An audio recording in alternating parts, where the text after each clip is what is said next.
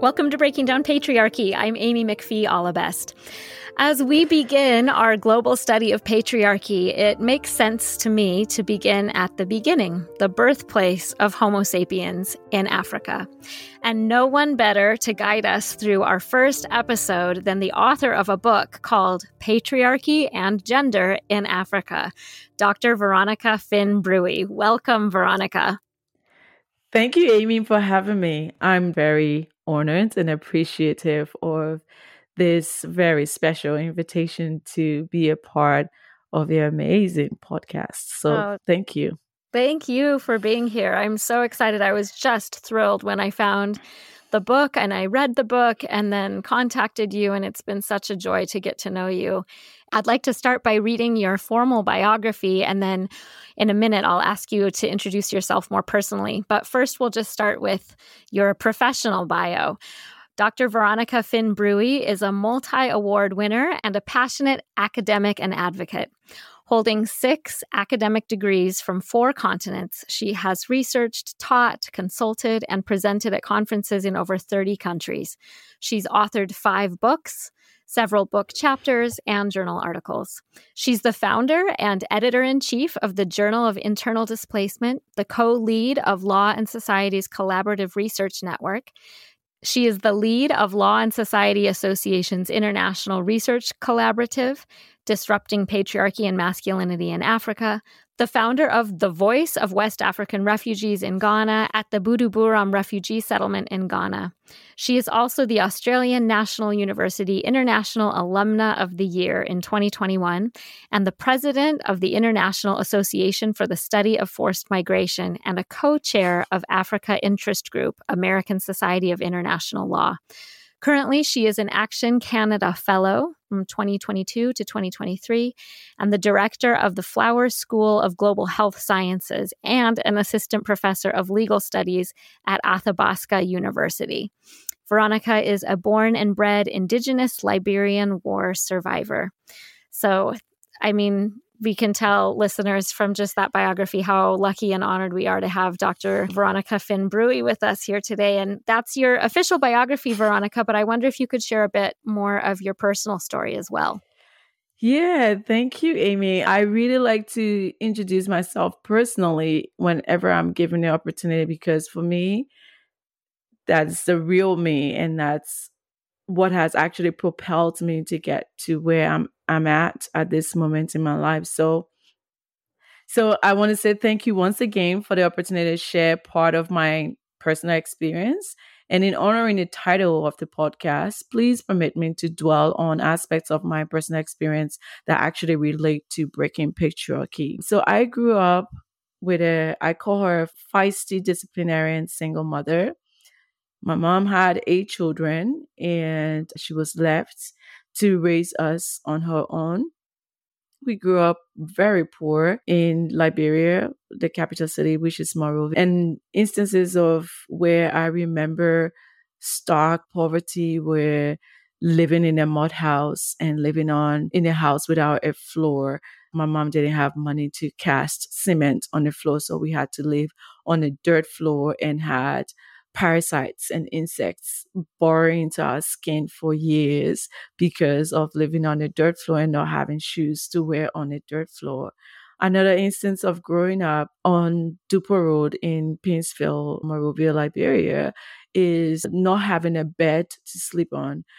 So my mom couldn't afford a proper bed and a mattress. She had gone to ask someone to give her a used bunk bed frame. And my sisters and I slept on our bunk bed frame with a wooden cover. And the wooden cover actually came from an armoire that had a curvy door. It looks like this, really expensive armoire, because I remember it was like a white formica covering up the wooden side of the door of this armoire, but it wasn't square. It was kind of in the shape of a beautiful woman or something.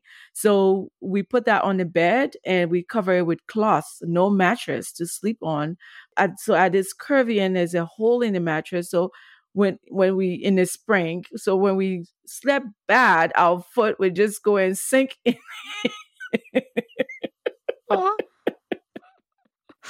Oh my goodness. thinking, I love to tell these stories, not in a negative way, because people think when you have acquired whatever it is society expects you to acquire, they think it just comes so easily. And you people tend to forget that part of their lives that honestly brought them to where they are. Because without those experiences, I'm not sure I would be here. And it was a tough experience. And because a lot of people were poor around us, we didn't necessarily see it as poor. So growing up was really harsh. And, my mom, there's so many experiences, but I won't go into it. Like I said, I want to highlight some of the aspects of my life that just show my mom's as a woman, her bravery, her strength, and her ability to raise her eight. She built this house on her own. She didn't, it was her land, and we all built that house together. It was a mud house, all right, but infested with termites and no floor, but we built it. And then over between 1979 to 1986, 87. I was in elementary school at the time. My mom just struggled. She struggled so much, even though she was a civil servant, that she had to ask me as her first girl to help bring income into the house. So my mom would wake us up at 2 a.m. in the morning and would make pastries, and I would take these pastries to school. So while my friends are playing, I'm the one who is selling the pastries during recess or during break. And we were not allowed to sell in school. Of course, teachers didn't like that because they felt it was an abuse. But the reality is, how do you expect to put food on the table so that I can come back to school tomorrow if I don't help my mom get some income?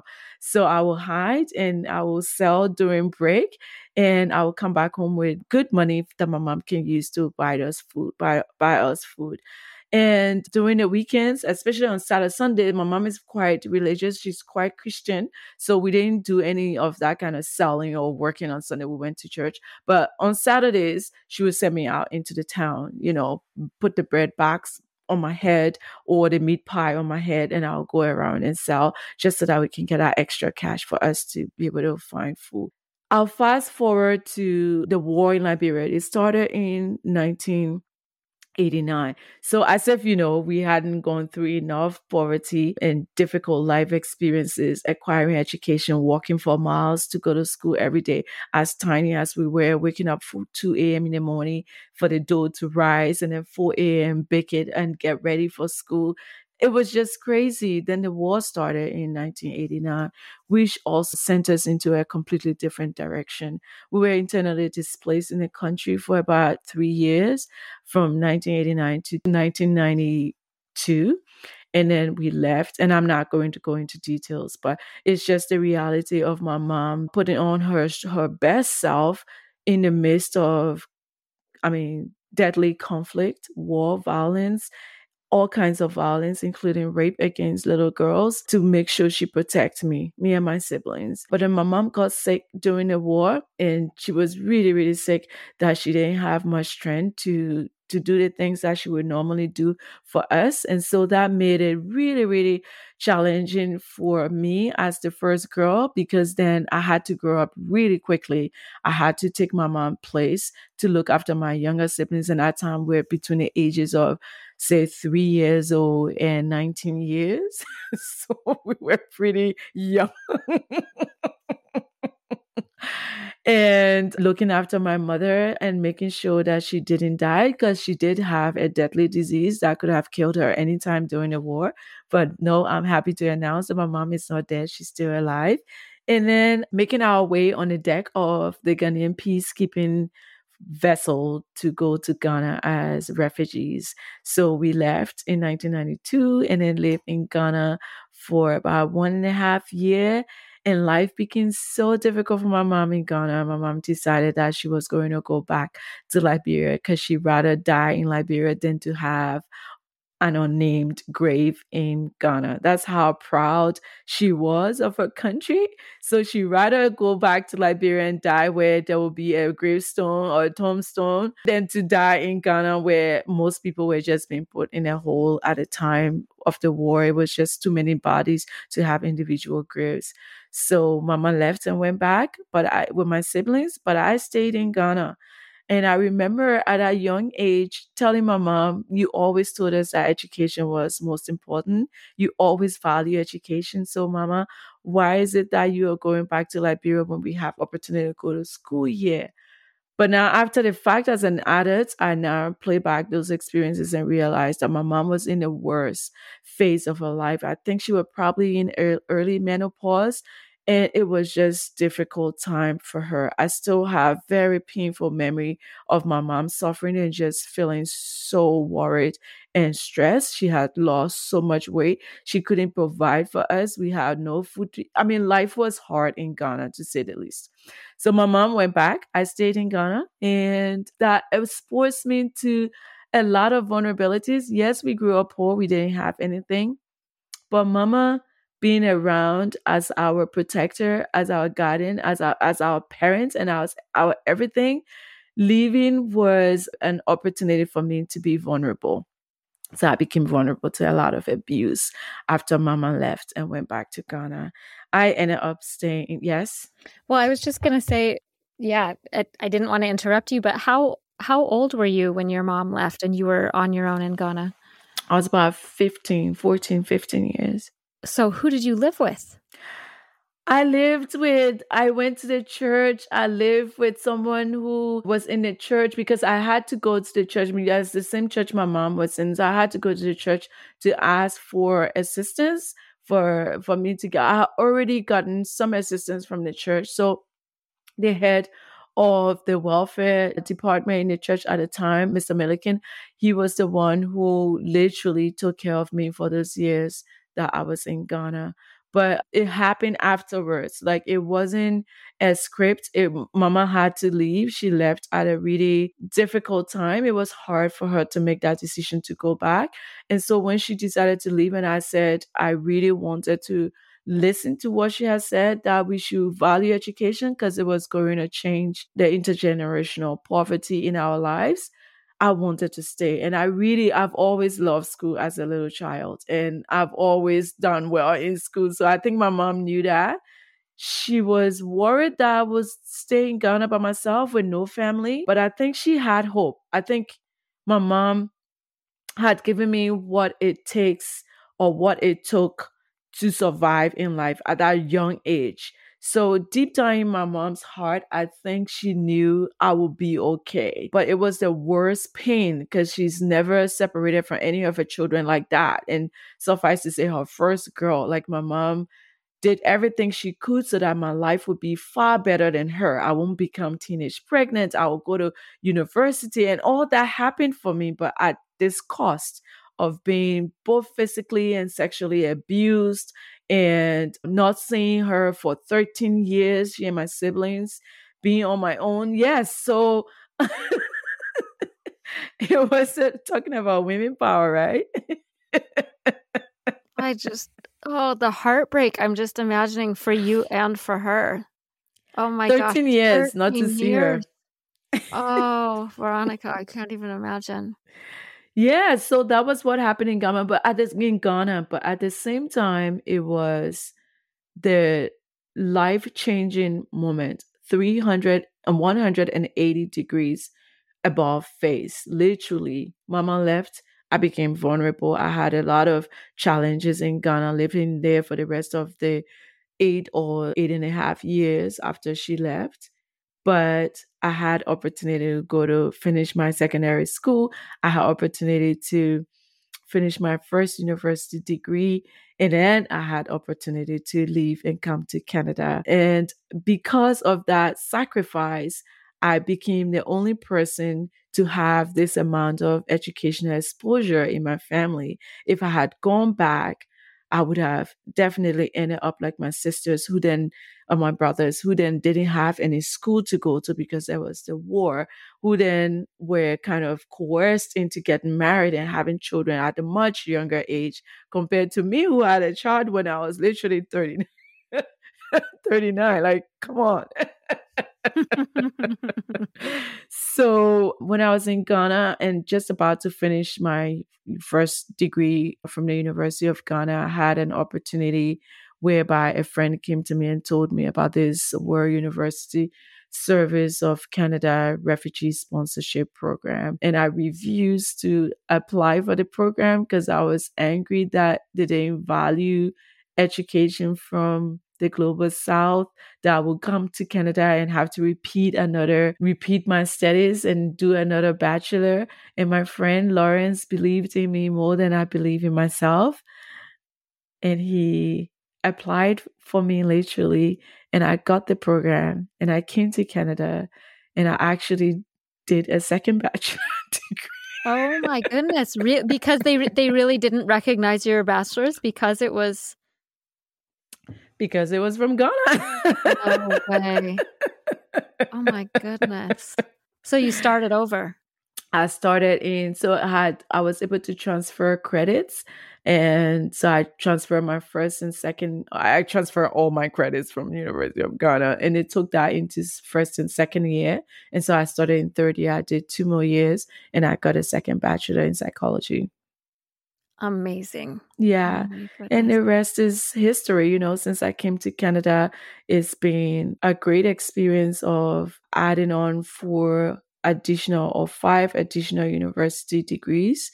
And milestones for me are getting married and having a child at a very late stage in my life, because I just really wanted to spend time enjoying my education, and I did not want to have 8 children. I didn't want to be weighed down like my mother was, the sacrifice she made, and now I have a child of my own. I really appreciate how much sacrifice she actually made for her life, to give us the life that we have today.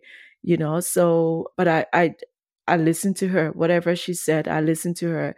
And it was a lot of violence that I experienced along the way in trying to tread that course and create that path for myself, a brand new path that has never been charted in my family before. But it has brought me to a point where, I feel very opportune, and I feel very grateful that my mom was able to lay down those sacrifices and those disciplines and those encouragement and support, regardless of the fact that I was separated from her since I was literally 13, 14 years old, technically.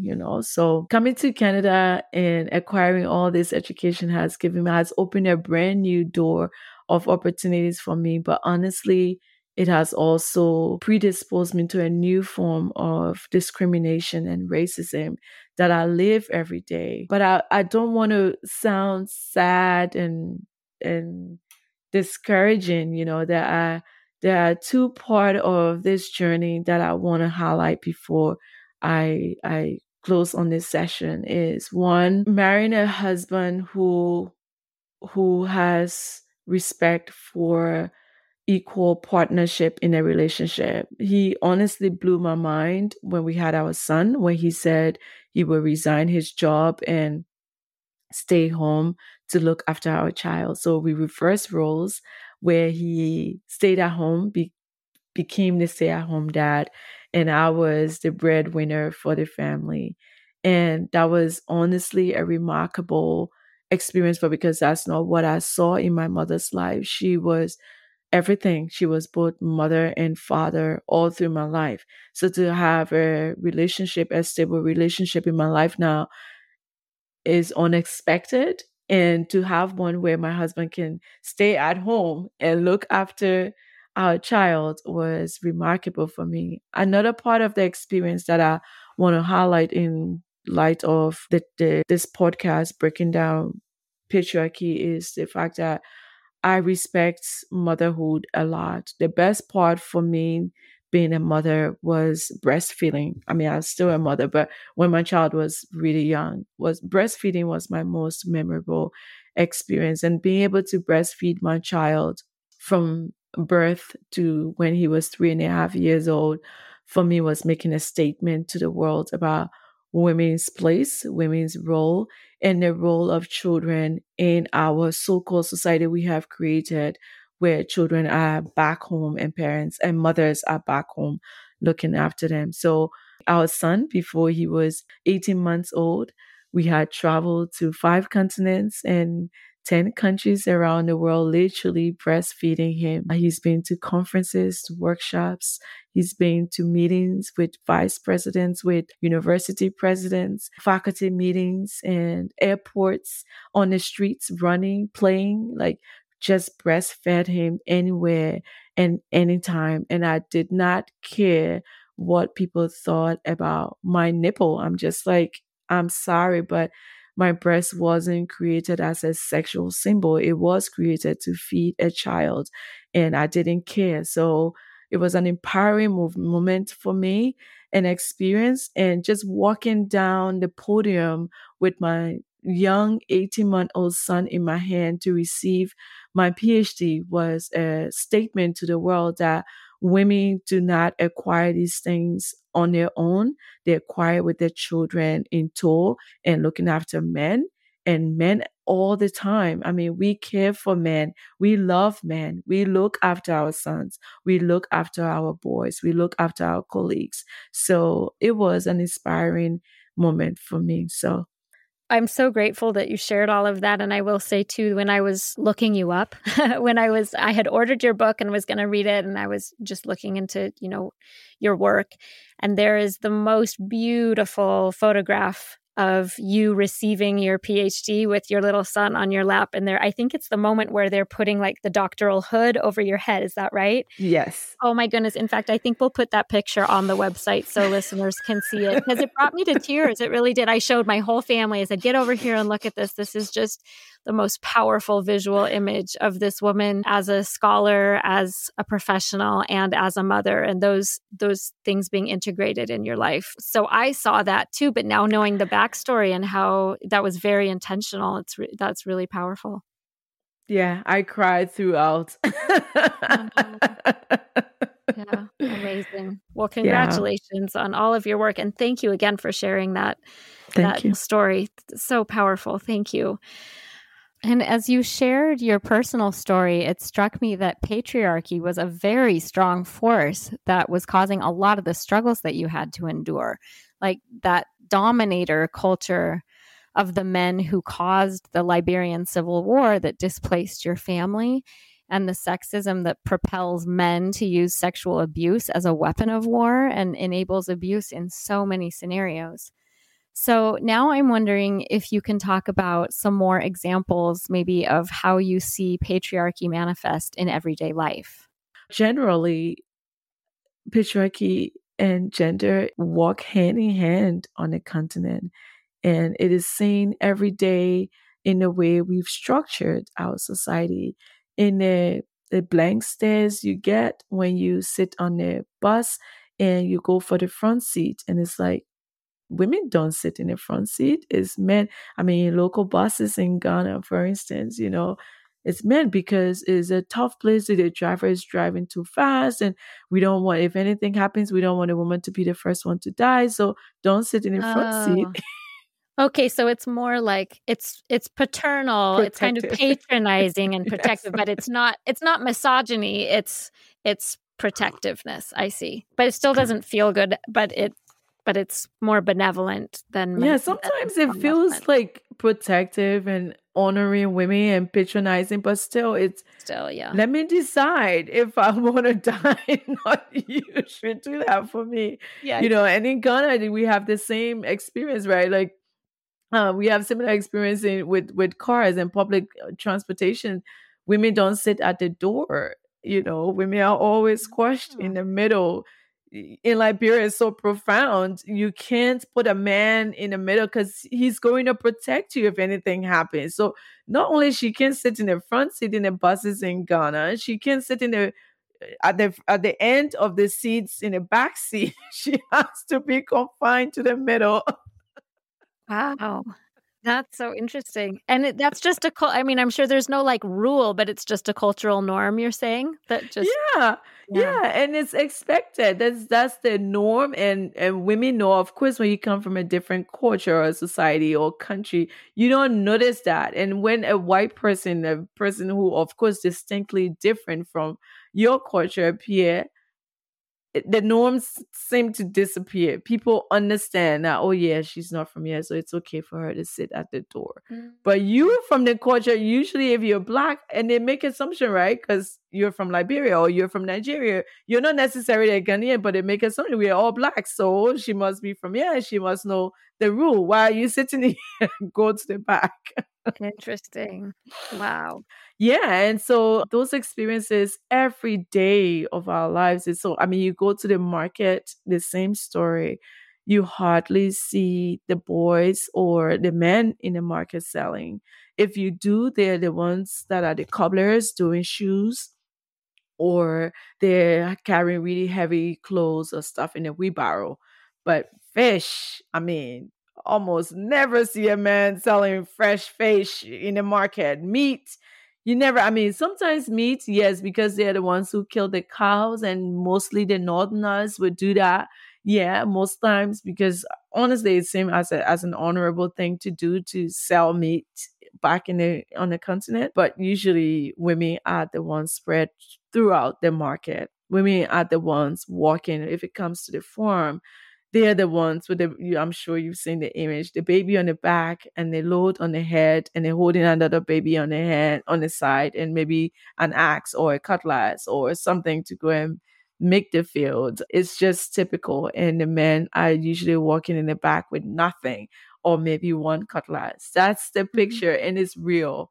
So yes, it's very profound. And then when you come to our colonial set of governance, like in the government, where we've copied from the Western society about the structures and the forms of government, you barely see women. You know, recently I read a story about a Kenyan MP who took her baby because she didn't have a babysitter that day, took her baby to work, and she was literally commanded to leave parliament because it wasn't a place for babies. And I'm like, who raised all you human men staying here to kind of sit here and do the things that you're doing? A woman did it. You think she did it in a corner somewhere, and that she shouldn't be allowed to come to this space, especially when she has no one to look after her child? Yeah. So that's why part of the reason I constantly was making a statement with my son. I took him everywhere. And dare you tell me to leave a meeting or cover my breasts? I've had those experiences in a taxi or on the street or at the airport. Or can you cover up? No, you turn your face somewhere else because I'm not covering Wow. up. Yeah. Wow. That's amazing. Now it's sinking into another level, because you did have a supportive husband who certainly would have. I'm guessing that you didn't have to take your baby to all of those meetings. That's what I'm hearing you say, is your husband would have been perfectly willing to take the baby, but you did it out of principle and to try to change the culture and bring Absolutely. awareness. Wow, that's amazing. Yeah, that didn't quite even click when you said that at first, that it wasn't even a necessity for you to take the baby, but No, it was absolutely. activism. It was an activism. It was a big statement I was making. Yeah. Yeah. Well, I think a perfect way also to introduce the concept of patriarchy and gender in Africa is, since that's the title of your book, is if you could talk about your book a little bit, why you wrote it, and maybe what the main thesis is of the book. Thank you. I really appreciate that, and it's very interesting that that's the first book on patriarchy and gender in Africa, when, I mean, it's part and parcel of our lives as both male and female, whatever other gender we identify as. We have some element of patriarchy and gender. So without taking too much more time, I just really like to read an excerpt from the book that would give a good picture of what this interesting book is about. From my lived experience and from other Africans. So it's an edited book that has about 12 different authors, or 12 to 15 authors, because some but chapters are authored by more than one person, and delve into different aspects and issues of patriarchy and gender around the continent. But I'm going to read this excerpt from the introduction of the book. So it goes, quotation open, the primacy of patriarchy and discrimination against women in Africa requires a comprehensive and holistic approach that meticulously examines why girls and women struggle to rise above entrenched misogyny and how they can flip their socioeconomic status and leadership role in the society. The book Patriarchy and Gender in Africa is long overdue, considering the autocratic and violent rogue regime of governance of men in the public and private sectors within and across nations of Africa for centuries. Even in the modern colonial and post-colonial eras, both white men and black men have controlled the masses in Africa without including women in leadership. It is no secret that men hold dominant leadership roles at a disproportionate rate, or that they exert power and wield control over women in diverse forms of social systems and institutions globally.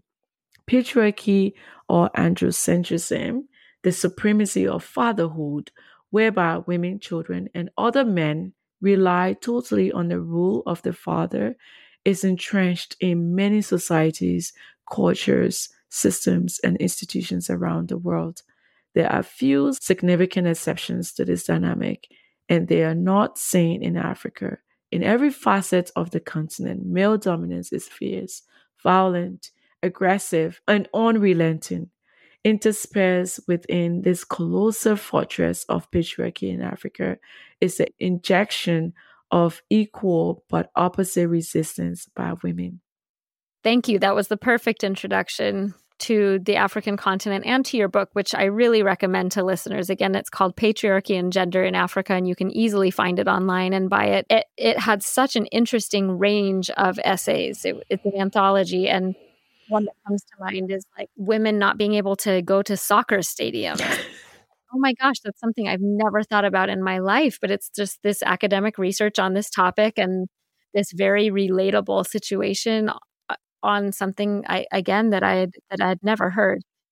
And another chapter that I thought was so fascinating and so important was a chapter by the author's name is Verena Tendrian-Raghubur, and she's from Madagascar. And she wrote a chapter called Building the Patriarchy Index for Sub-Saharan Africa, Perceptions and Acceptance of Violence Matter Most. And there were some really interesting and informative charts and like tables that reflected her research on current gender relationships all over the continent, like I think including all of the countries on the continent from Angola to Zimbabwe alphabetically. And I wanted to quote a little bit from that chapter, if that's okay, Veronica, because I thought it like such an interesting overview. It's particularly this part is on the topic of violence, but she says, quote, 2 indicators were selected to analyze the extent of patriarchy within countries and the difference in the levels of patriarchy across nations. The 2 indicators refer mainly to gender roles and stereotypes and to perceptions and acceptance of wife beating. So gender roles or stereotypes are measured by decisions in the household regarding healthcare of women, household purchases, and visits to the woman's family. If the husband or partner is the only one who makes these decisions, then he exerts some form of control or power over the household and over the wife. So she has done this research on who makes the decisions in the household, right? And so she looks at couples, heterosexual couples all over these different countries. And she says countries such as Burkina Faso, Cameroon, the Democratic Republic of Congo, Cote d'Ivoire, Guinea, Mali, and Senegal provided data showing that more than 50% of women reported that their husbands make all those decisions. Men were also asked about the decision-making in their household across all the household matters. When men reported their participation in the decision-making process, the figure across the countries was much higher, ranging from 61% roughly to 94% of men reporting that they made all the decisions in the household.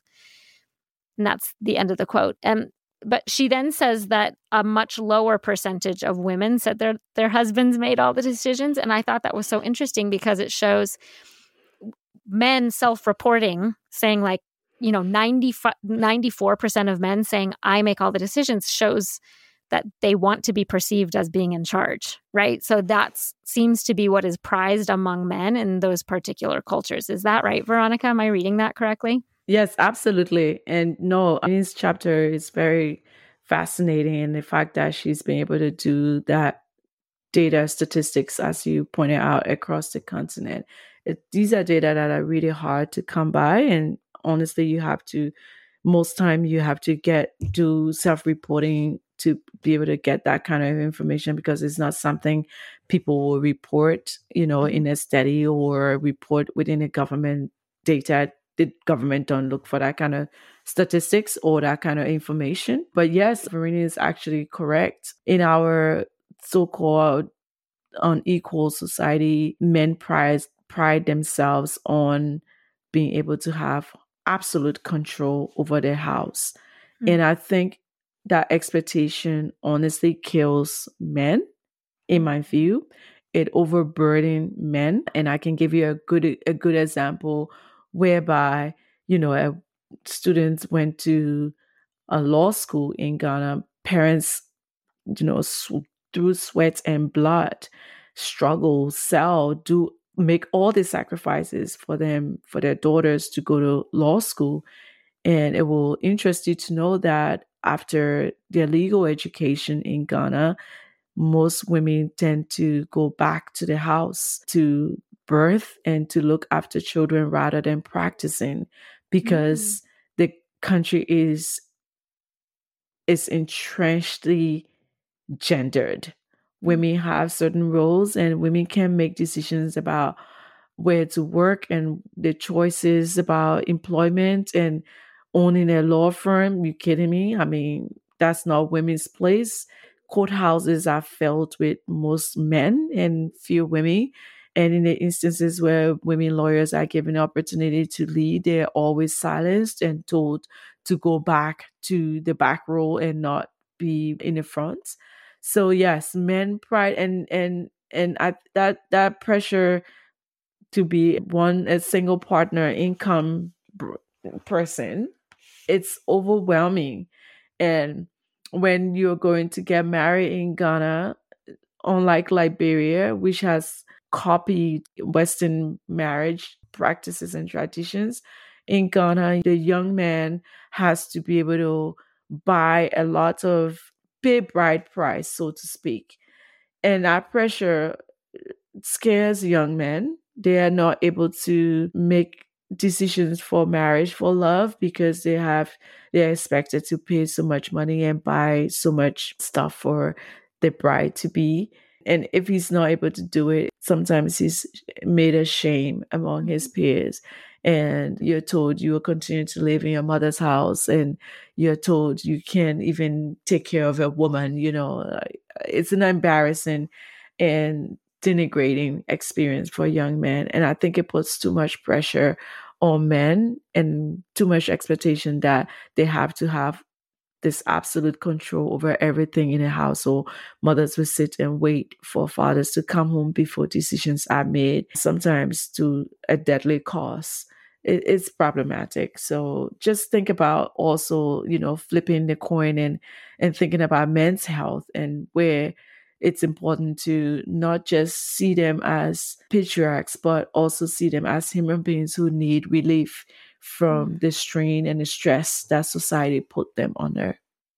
Are there any other key points of the book that you'd like to share, Veronica? There were so many amazing chapters and important parts, but if you had a couple that you'd like to share with listeners. I really like Manasseh's chapter as well. I mean, I don't want to sound favorable to some and then don't talk about some.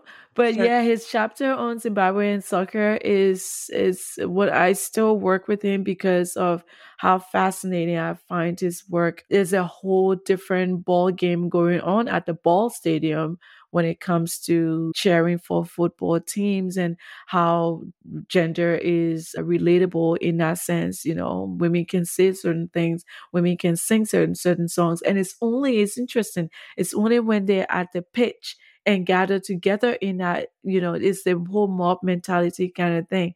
But once people are dispersed into their homes and they will hear some of the songs that Manasseh was talking about in his chapter, it's actually horrible. Talking about women private part in those songs, it's disgusting. But I had the same experience at the University of Ghana, and that's why I could relate to him. Whenever the boys or the male students from the male hall were together doing their thing, they did it as a group, and they didn't really care that they had mothers, they had sisters. But when you met them one on one, they're so passionate. They're just really understanding and feel terrible that such a thing would be said about a woman or their sister or their mother. Mm-hmm. So, yeah. Just raising awareness then and yeah. saying, like, are you realizing the words that you're singing right now? Yeah. Well, I'd love it if we could talk more about your home country of Liberia, Veronica, and see if you could tell us some important features of gender relations in Liberia. Yeah, thank you for the question. I'm quite a passionate Liberian. I love my country. I love where I was born. But at the same time, there's so many things about this country that I personally not proud of and struggle with. First is just the immense poverty in the country for over 175 years that just boggles my mind every day. Liberia is Africa's oldest republic. Why is it that we are so poor and disproportionately women are literally more poor than men? Because we are a patriarchal society that favor men and boys, and so then boys and men get more opportunity, and women just continuously struggle through their lives. Not that boys and men, some of them don't struggle, but this is in comparison to girls and women just struggle so much more to acquire anything. So for me, the start point is, why is this country so old and why is it struggling with poverty, and specifically poverty against the girl child? I strongly feel the worst curse anybody can get in life, and I know this is strong and profound to say, but that's my lived experience, is being born an African girl. I feel it's a curse, and I feel it's the worst experience any young person can have in their life, just because of all the challenges and the difficulties that a young girl child born in Liberia will have to go through, and maybe lucky if she lives to be 50 years old. So while the story is honestly grim, honestly sad in Liberia, when I think of gender relations, just basically the amount of poverty that girls experience, and which make them vulnerable to all the other things, rape and domestic violence, intimate partner abuse. But women are the largest agricultural producer in Liberia and most of Africa, actually. Wow. And yes, because most women do the farming, and they feed the continent, they feed Liberia. So that's something to give a smile for. And despite Liberian women challenges, I find Liberian women to be quite feisty and resistant. They fight back. They're constantly fighting back. Yes, society want to box them and put them in a hole, but Liberian women, just watching my mother fight back constantly and reclaim her place and her role as both a male and a female raising her children is phenomenal. And also to highlight and just respect those many females, but some of whom are well known, and I and many other young Liberians stand on their shoulders to continue to thrive today.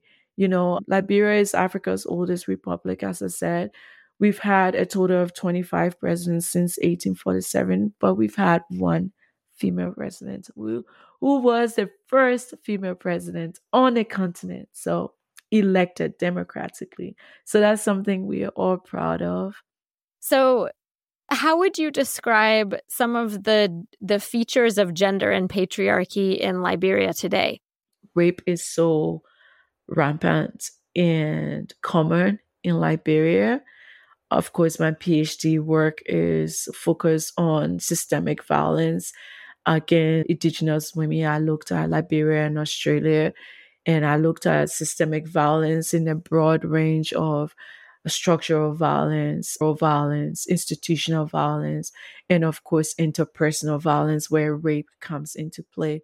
But it is a complex web of the structure, the culture, the society, institution, or playing a role in sustaining and maintaining this kind of patriarchal violence against women in a particular form of rape is so common. And I think what broke my heart mostly during my research work in Liberia is hearing experiences of young babies and children less than 10 years old. Why it is so common in Liberia blows my mind. I struggle with it for the year that I spent in Liberia collecting data. And of course, for the years I was also vulnerable to all kinds of violence. Tying into rape is the experience of sex for grades. I'm baffled every day. Why asking our neighbor when I was about 11 years old to help me pay my school fees or buy my textbook was invited into his bedroom. And if it wasn't by some miraculous intervention that I have no idea what it was, he would have raped me at that young age. I just remember saying, okay, I have to go now. I think my mom is looking for me. And that was it. Why do girls always have to be told by male teachers before I can help you in your lesson or do anything better for you? I have to sleep with you for you to do well in your school. I'm just always amazed. I know we always say as feminists, rape is about power and it's about control. But even if it's about power and control, I feel a great sense of power and control when I pay a young man school fees or I'm a mentor to him and help him guide him and direct him and give him some leadership skills. I feel so empowered as a woman doing it for a young man. I don't know why I would want that power to be sexual. I don't know. I just struggle, maybe because I'm not a man and I can never think as a man. So I have no place to have that empathy. But I just struggle with it that I would never in my wildest dream or in any situation wish in the back of my mind or even maybe have a thought about, oh, you need your tuition to be paid. Let's go come to my bedroom. I have to say, yeah. So anyways, because women and girls are so poor in Liberia and not given the opportunity to go to school, and you will see the trajectory. Girls and boys will start in kindergarten and elementary school at the same percentage. By the time girls start to get to puberty and start to form their breasts, they gradually drop out of school. By 12th grade, you'll have maybe 10 or 15 girls in a class of 50 or 70 students. And it's so heartbreaking. And it's that experience of transactional sex that brings women to that very low level of poverty. So they're in school, all right, and they start to form, get through puberty and start to form their body or their shape. And then men will start to ask them, oh, come to my house and bring me some water, or especially in rural communities, not necessarily in the city. It happens in the cities a lot, but I'm speaking mostly to rural and isolated communities. Come and wash my clothes, come and clean my house. Okay, you said today you don't have money to cook, you don't have money for food, come over and I will do this and I will give you that money to cook. So by the time they start to get into transactional sex, doing work for their teachers or men, mostly in power and control, then they end up getting pregnant. And of course, then they leave school. And of course, then they become single parents. And of course, they don't have any opportunity to go back to school. I remember growing up in Liberia and in Ghana, where a young girl becoming pregnant, you are told, you are now a parent, you are not able to go back to school. But I'm glad to announce that Ghana has ripped off all those laws, thanks to all the powerful women lawyers in Ghana and in Liberia who are constantly fighting to rip up those laws. Because you don't say, where's the boy who impregnated you? He also doesn't have to go to school. Why is it only the girls that never go back to school when they have babies? But now things are getting a little bit better, so girls can still go back to school. In the case of my mother, she went back to night school because it's shameful and because she didn't have anybody to help her with her children during the day. So she went back to night school before she could graduate from high school because she was teenage pregnant as well. So those three aspects, of my PhD research work, I wanted to highlight. One thing that we talked about in our introductory episode for this season is one of my mentors and professors from graduate school wrote a book, and one of her chapters was titled "Who's Worth Studying?" And poor women, and especially teenage mothers, nobody even studied. Nobody asked them what their lives were like. They weren't anybody's top priority who got into power. And so it's just, we're so grateful to you and to others who have brought, shined a light on these really, really important topics and helped women and girls, especially in these situations, to feel like, wait, yeah, my life is worth something. Somebody just asked me research questions about my life and it's going in a book, and maybe even just that simple act can help girls and women to realize that their lives are worth something. So, well, I guess to wrap up our episode, Veronica, I know that you and I had talked a little bit before about what it feels like for you to be a mother and a wife and a professional woman. And I'd love to hear your answer to that question, perhaps as our way to close out the episode. And maybe if you could compare and contrast these roles in some of the different places you've lived. Yeah, thank you. That's a really, really good place to end because that's where I'm at. So I'm at this junction in my life where I am struggling to balance this tripod of being a mother, a wife, and a professional. And I'm constantly struggling with the stereotypical role. And I find myself questioning, why have women internalized patriarchy in a way that they raise their sons who become husbands and who become brothers, who become corporate managers?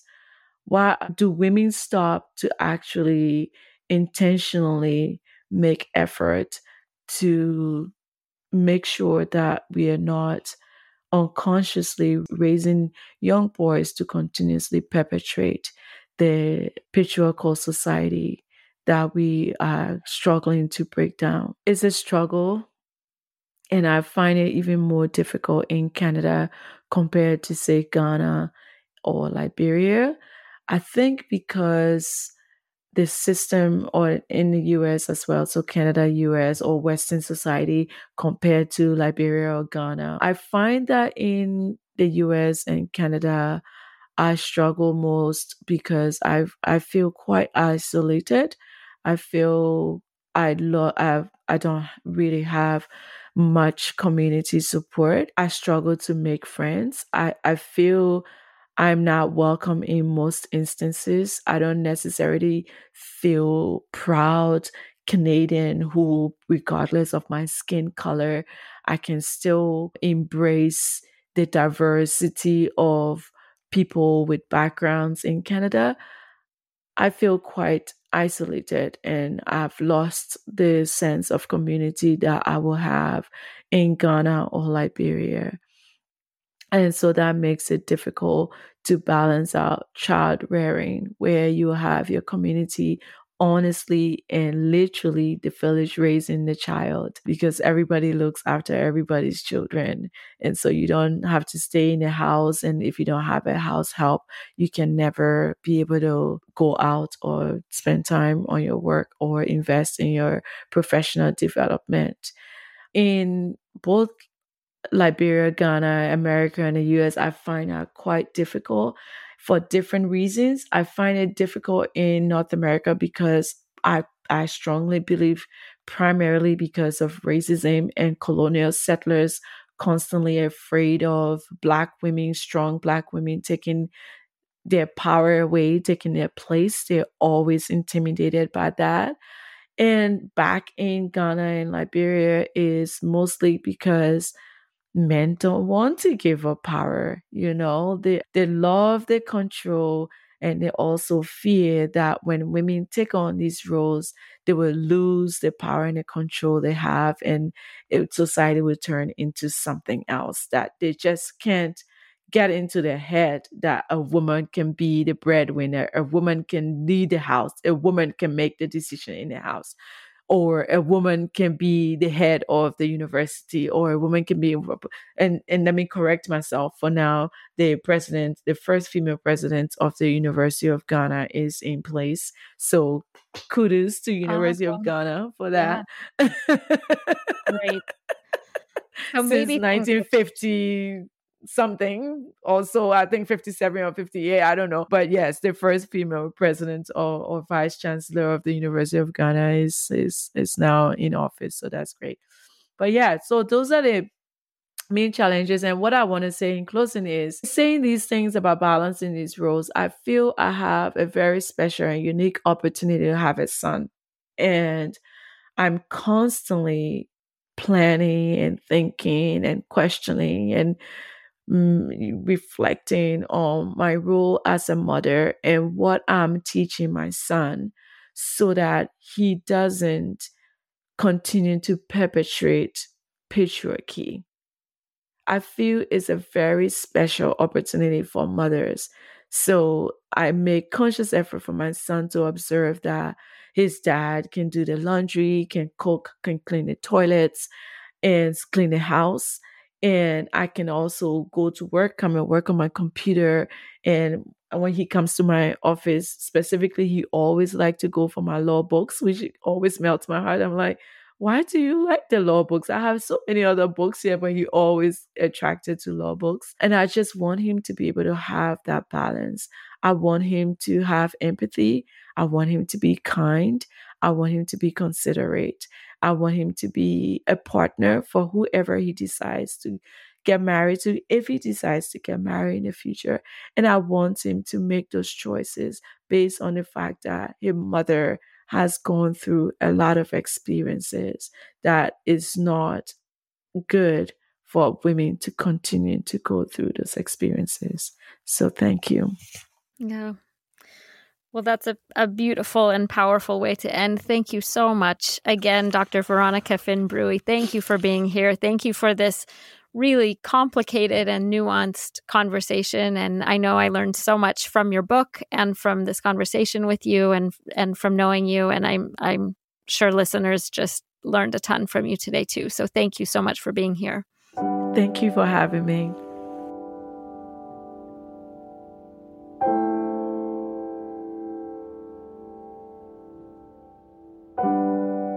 Before I go, I'd also like to thank Sam Rose Preminger for our production, Brianna Jovan for our editing, and Lindsay Olabest for our social media. And thanks to all of you for listening. As always, you can head over to our website at breakingdownpatriarchy.com and our Instagram account at @BeDownPatriarchy for additional content and resources for today's episode. And if you'd like to help support the podcast, please consider sharing it with others, posting about it on social media, and leaving a rating and review on Apple Podcasts. That's all for this week, but be sure to join us again next time as we continue to become more educated, informed, connected, and active on Breaking Down Patriarchy.